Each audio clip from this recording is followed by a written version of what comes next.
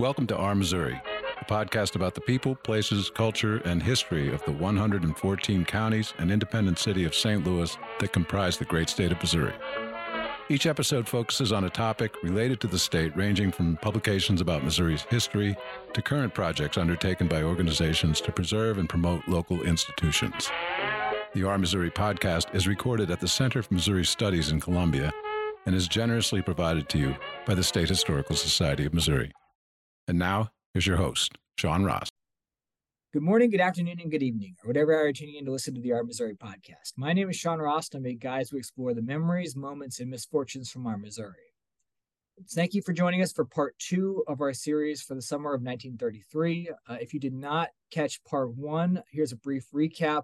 We covered Bonnie and Clyde and their travels through Southwest Missouri, a little bit about their history and events including Oronogo, Springfield, and ultimately the shootout in Joplin, Missouri in April of 1933. And we jumped forward in the timeline for today's episode to June of 1933. So if you've not checked that out, the episode, please go back and listen to part 1 or catch part 2 and then go back to part 1. But for today, we're going to jump in time and we're going to go into June of 1933. And of course, I am joined by Kathleen Seale from the State Historical Society of Missouri.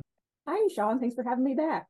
Now, to start off with, one of the things we talked a little bit about when we were looking at Bonnie and Clyde, and of course we're going to talk about today, is looking at roadways. We're looking at the intersection of Highway 40 and 63 today.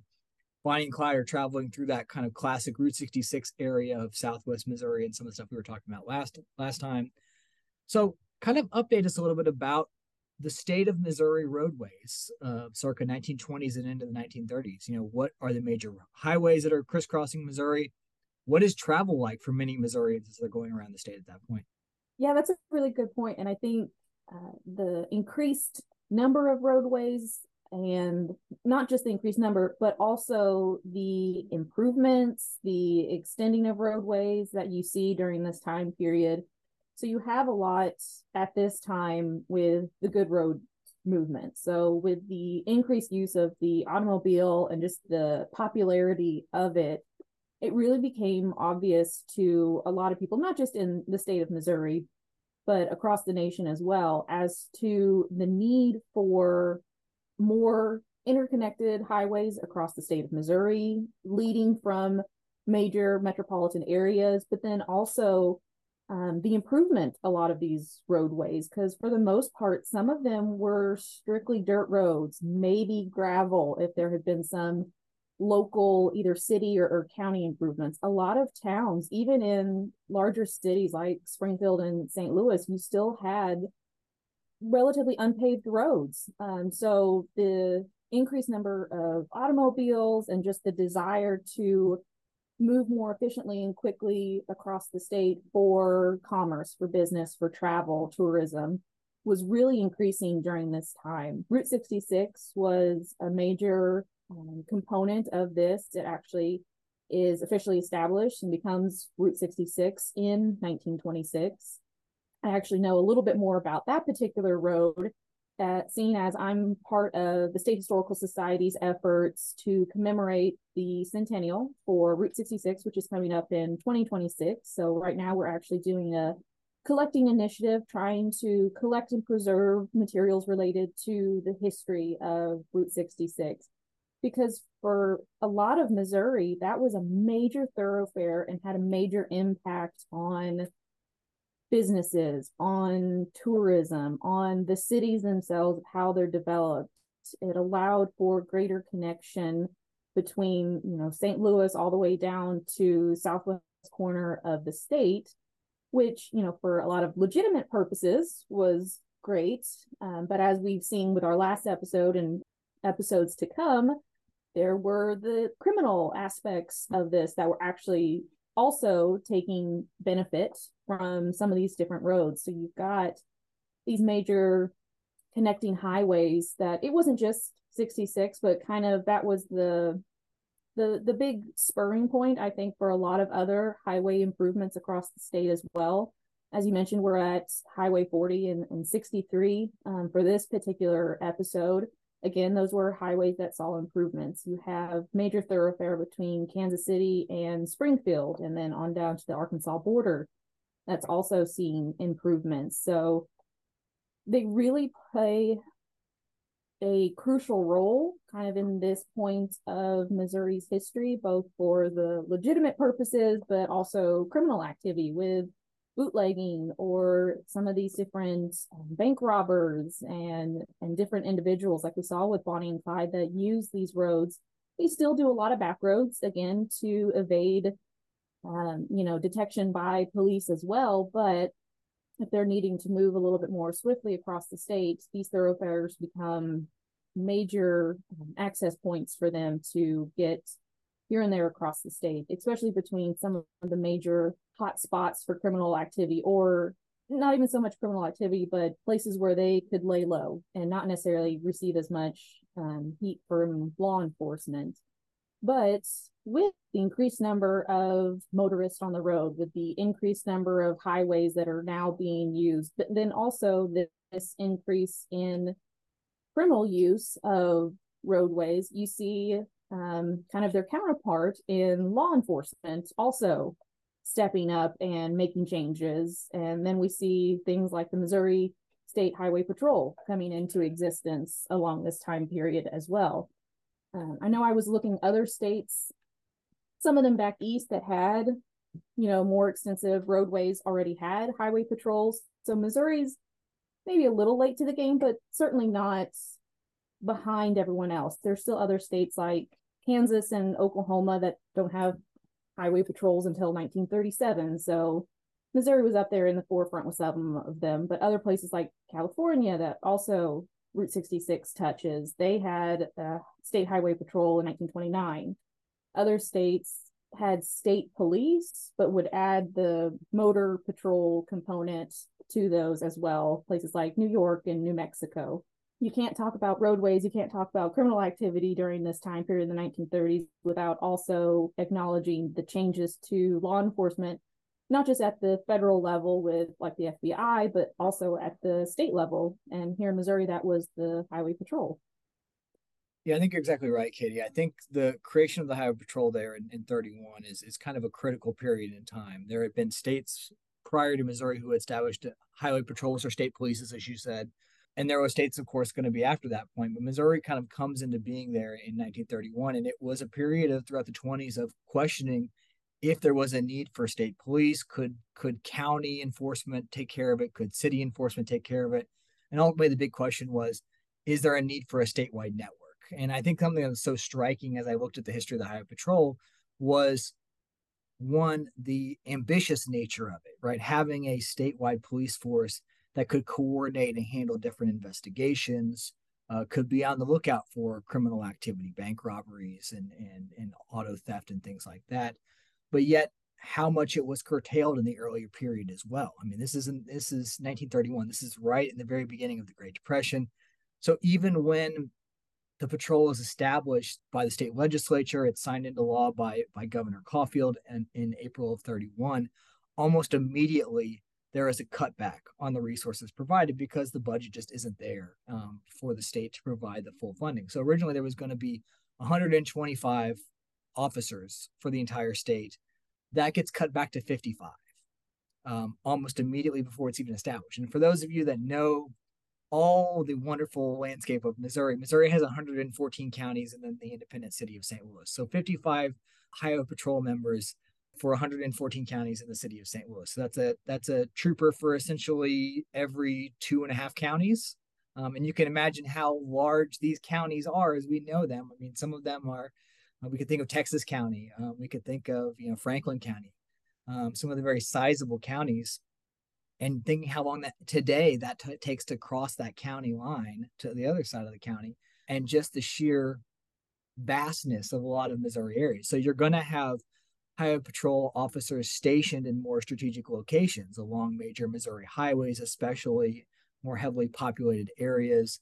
So you have the establishment of not only the headquarters troop, as it was called, in Jefferson City and located in the Capitol building initially, but you also then have different troop regional headquarters around the state, usually kind of in those strategic areas, like, thinking of between Springfield and Joplin, St. Louis, Kansas City, down along what was, I believe it was 61, later 55 in southeast Missouri, and of course going up in northern Missouri along those major highways as well.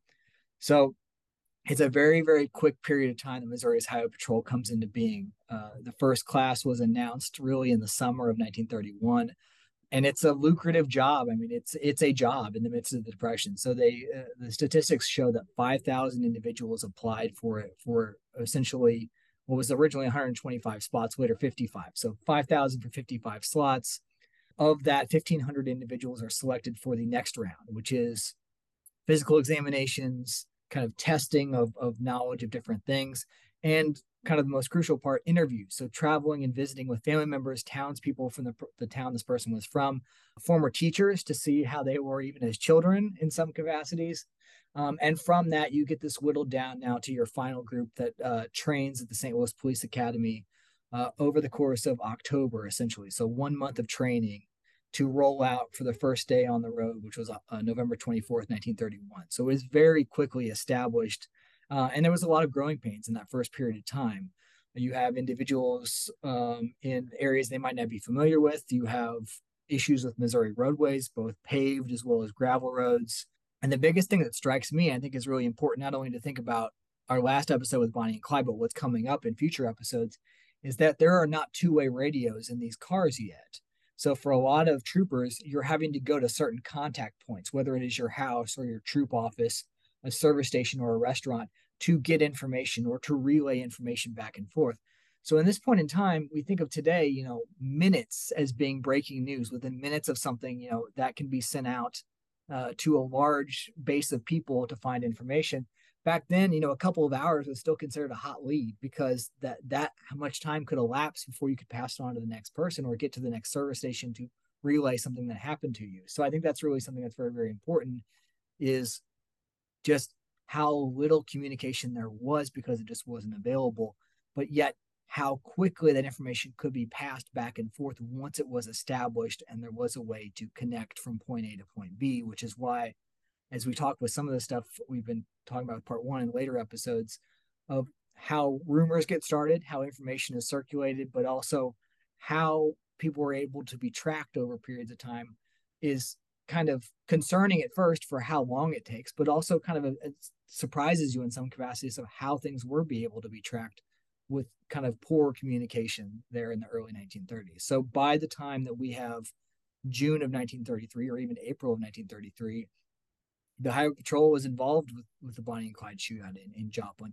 and they're going to be involved, of course, in what we're going to talk about today in Columbia. So I think that's something that provides crucial background, is kind of who these people are, what they're doing, how this is established, and what is running and operational by 1933. Because, as we roll here into Mexico, Missouri, and Columbia, Missouri, one of the members of that very first patrol class, Ben Booth, is going to be kind of a central figure in today's episode. So let's look at that, Katie. Mexico, Missouri.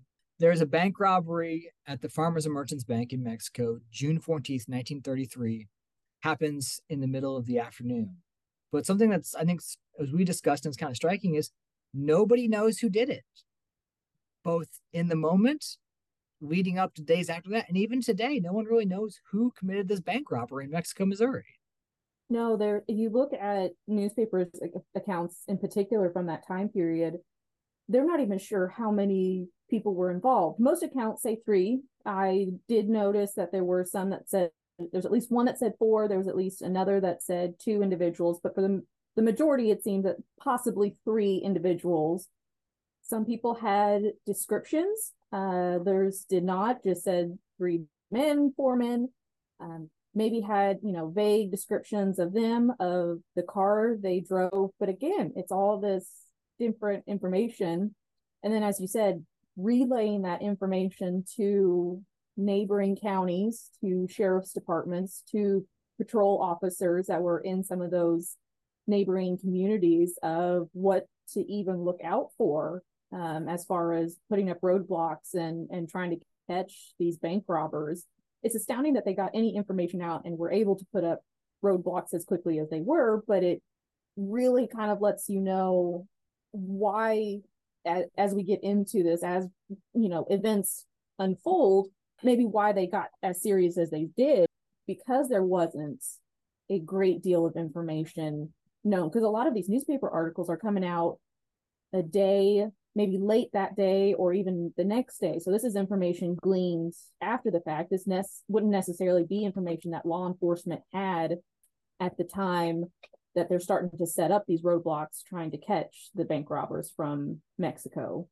But yeah, they were never able to definitively place, there was a lot of different suspects, a lot of different names thrown out, but nobody comes up as the, yes, for sure, this is the person that, or people that were involved in the bank robbery.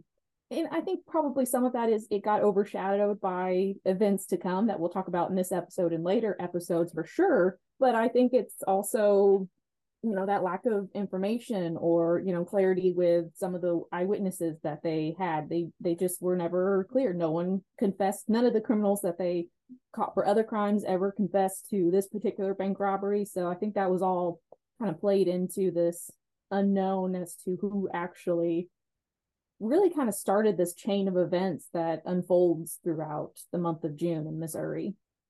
What we do know is that the bank is robbed that afternoon, and that individuals on the scene describe a fleeing Buick automobile heading towards Highway 54, which is going south, they believe. There are various eyewitness accounts of interactions with a similar car near Kingdom City, which would be today along Interstate 70, then, of course, Highway 40. And a roadblock is quickly set up in the intersection of Highway 63 and 40 in Columbia, Missouri, essentially waiting for this vehicle.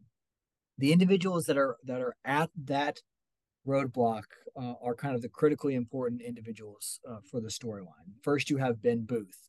He was born in 1895 near Santa Fe, Missouri, which is in Monroe County. And he was the youngest child of John and Alice Booth. And he grew up on a farm there in Monroe County, eventually graduating from Perry High School. And in 1923, he married Alice Reed, who was also from his hometown. And later he worked for Ford Motor Company in Detroit, Michigan. Also was a World War I veteran. Prior to his employment with the Highway Patrol, of course, as I mentioned, he was in that very first class. He worked as a officer for the Columbia Police Department and was also familiar with the motorcycle patrol. And upon receiving his credentials through the Highway Patrol, he is assigned as a sergeant and is stationed in Columbia, which is where he lived with his family. Alongside Booth, we have Roger Wilson, and that name might sound familiar to some individuals. He is an ancestor of Roger B. Wilson, who served in the state legislature, later served as lieutenant governor of Missouri from 1993 into 2000. And when Mel Carnahan passes away in an airplane crash in October of 2000, Roger B. Wilson actually takes over as governor for the remainder of that term. So Roger Wilson that we're going to talk about is one of his relatives in that regard. So this Roger Wilson that we're going to talk about was born in 1890 near Sapp, Missouri, which is in Boone County. And he spent most of his life in and around the Boone County area. He was the son of William and Ophelia Wilson and grew up on a farm near Nashville, which is down in Cedar Township, so down kind of southwestern Boone County. In 1913, he married Cora Crane, and they spent a lot of the time raising their family as he worked with farming in and around Nashville, served on the Nashville School Board as president for a period of time. And then he decides to get into politics in the late 1920s. He runs for Boone County Sheriff in 1928 and is defeated. He runs again in 1932 and wins. And that is kind of what leads him to also then be at this roadblock at 63 and 40, as he is the Boone County Sheriff. And he is then connected with Ben Booth at that intersection. So that is what brings them on site that day. So you did mention earlier when we're talking about Ben Booth, he was actually a little bit unique for the Highway Patrol. So you have your 55 troopers, and most of them end up having to relocate somewhere around the state. But Ben Booth is a little unique, and he's actually in his home territory. So he's familiar with the area, with the roadways. And then also Sheriff Wilson, again, another local there of Boone County. So you've got actually two law enforcement officials who are familiar with the area, which I think is something of note. So now we know, at least part of the players, we know Sergeant Booth is there, Sheriff Wilson, an unknown number of bank robbers are fleeing the scene of Mexico, Missouri. So now we're leading into the events at Highway 40, Highway 63, where Booth and Wilson have set up a roadblock on June 14th here in 1933. So Booth has kind of become the central figure in a lot of patrol histories, kind of being in that very first class and being connected to the series of events.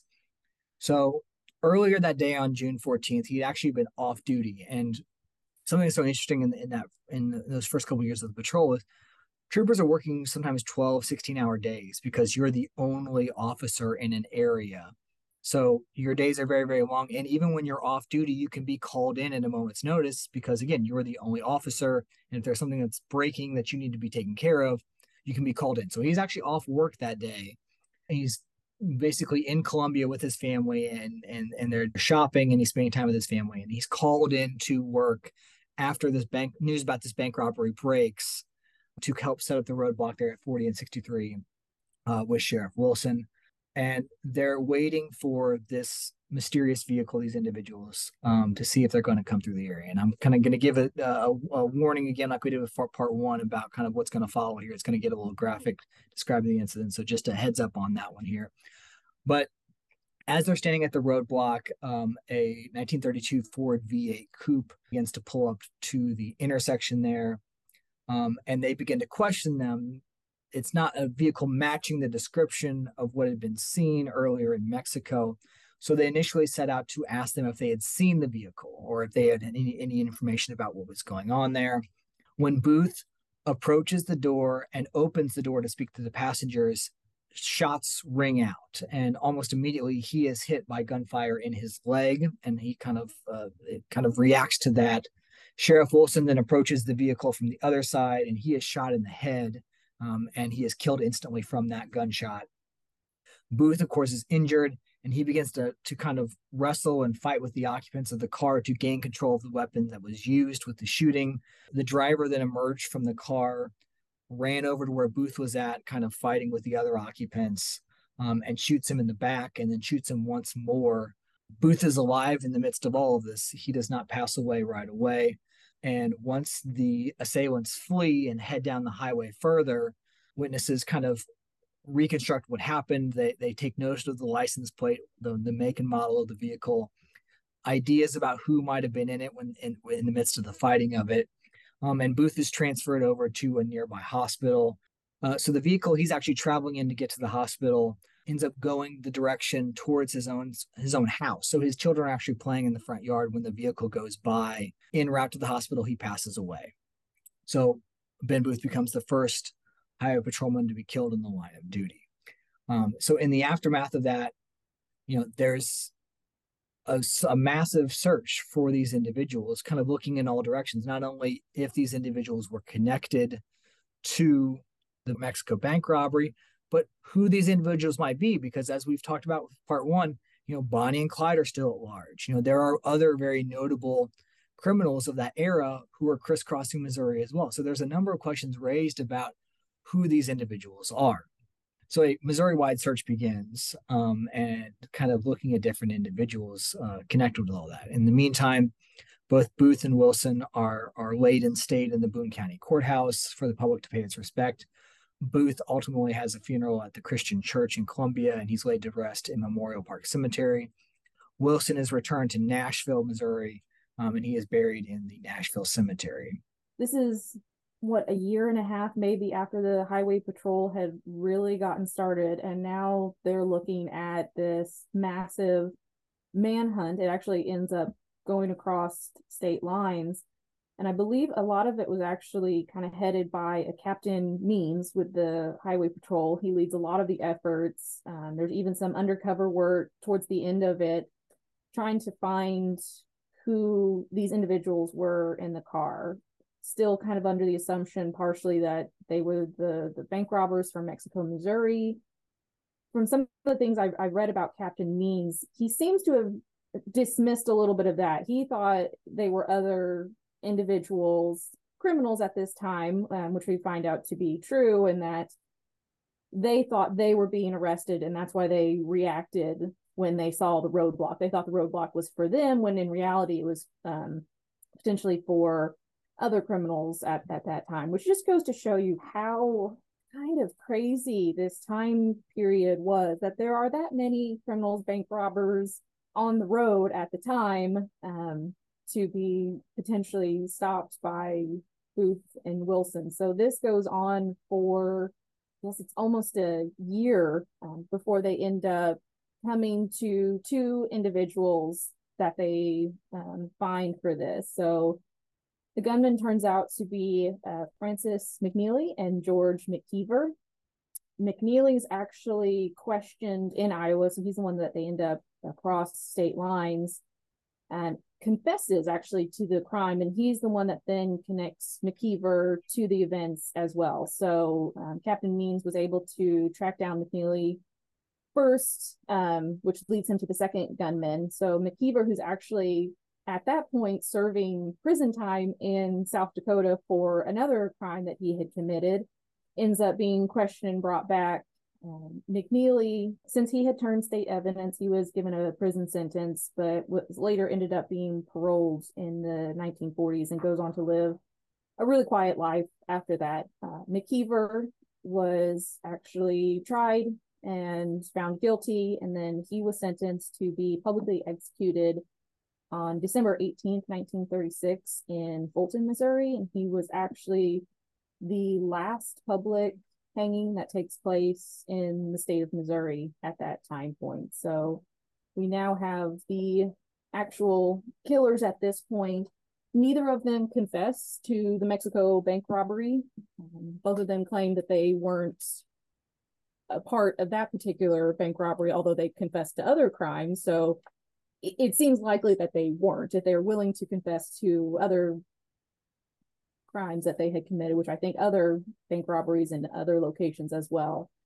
Highway Patrol, especially Captain Means, didn't seem to think they had any connection with the Mexico bank robbery at this point. So again, that part of it still remains a mystery, but they do end up finding these two gentlemen as the killers, even though much speculation had gone around through eyewitnesses from that day, but then also newspaper reports from other instances, other events that take place in Missouri. Other names are thrown out during this time period, but McKeever and McNeely both confessed to it and are tried and found guilty. What's so fascinating about this, Katie, is that kind of, as you said, there's a long, almost year and a half investigation, undercover investigation to identify McNeely and McKeever, ultimately kind of connecting them with the murders of Ben Booth and Roger Wilson. There is no definitive answer about who ultimately robbed the bank in Mexico, Missouri. But added to all this is something that I think is often forgotten about in the connection between this and what we're going to discuss in our next episode, is that one of the key principal first suspects in all of this is an individual identified by a Columbia resident by the name of Lucy Clark. She had seen what had happened at the intersection of 40 and 63, and police questioned her about, the car, about the timeline of events, and about the individuals inside. And they show her a series of what essentially would be wanted posters, mug shots of kind of notable criminals of the era. And she points to a couple of the photographs and says, this is the individual. This is one of the people that was there. And that person is identified as a Charles Floyd. Now, questions abound about whether Charles Floyd was in Mexico, whether Charles Floyd was in Colombia, but where do we know that Charles Floyd was at this point in time in 1933, Katie? So actually, in this point, you can find Charles, also known as Pretty Boy Floyd, and his compatriot, Adam Ricchetti, are actually down in Polk County at this time period. And in the next couple of days, there's a series of events that you'll find them traversing the western portion of the state up towards Kansas City. So the likelihood of them being in Mexico or Colombia is very doubtful. There are still some sources that claim the two of them as being part of the group that robbed the bank in Mexico, But again, there's no definitive answer. No one was ever actually arrested or charged with that bank robbery. So one of the accounts that I came across regarding Booth and Wilson, one of the gunmen that were in the car, apparently after he had shot Booth for the third time, stops and like fixes his hair and kind of takes care of his appearance that had been ruffled in kind of a very vain way, which again leads to this idea of, oh, it was Pretty Boy Floyd, who's well known for being a bit vain about his appearance, hence the name Pretty Boy. So those rumors continue to abound a little bit of his association with that. And then you have events in the next couple of days up in Kansas City with the Union Station massacre that just really explode these rumor mills of who Floyd and Ricchetti are, and just shines a big spotlight on the two of them. But again, you go back to the Highway Patrol and their investigation, and they pretty quickly, as far as I can tell, kind of dismissed the claims that it's Floyd and Ricchetti. They didn't think that panned out, again, because Floyd and Ricchetti are down in Southwest Missouri in Polk County committing a series of other crimes. So I guess that's their alibi, is you commit crimes in another county at the same time, you can be let off on other crimes elsewhere in the state. Join us for part 3 coming up when we look at not only the Union Station massacre, but also just where Floyd and Ricchetti were in Southwest Missouri leading up to those events. Thank you for listening to the Our Missouri podcast. If you would like to learn more about the podcast, including past and future episodes, information about guests, and upcoming events, please visit our website at shsmo.org/our-Missouri.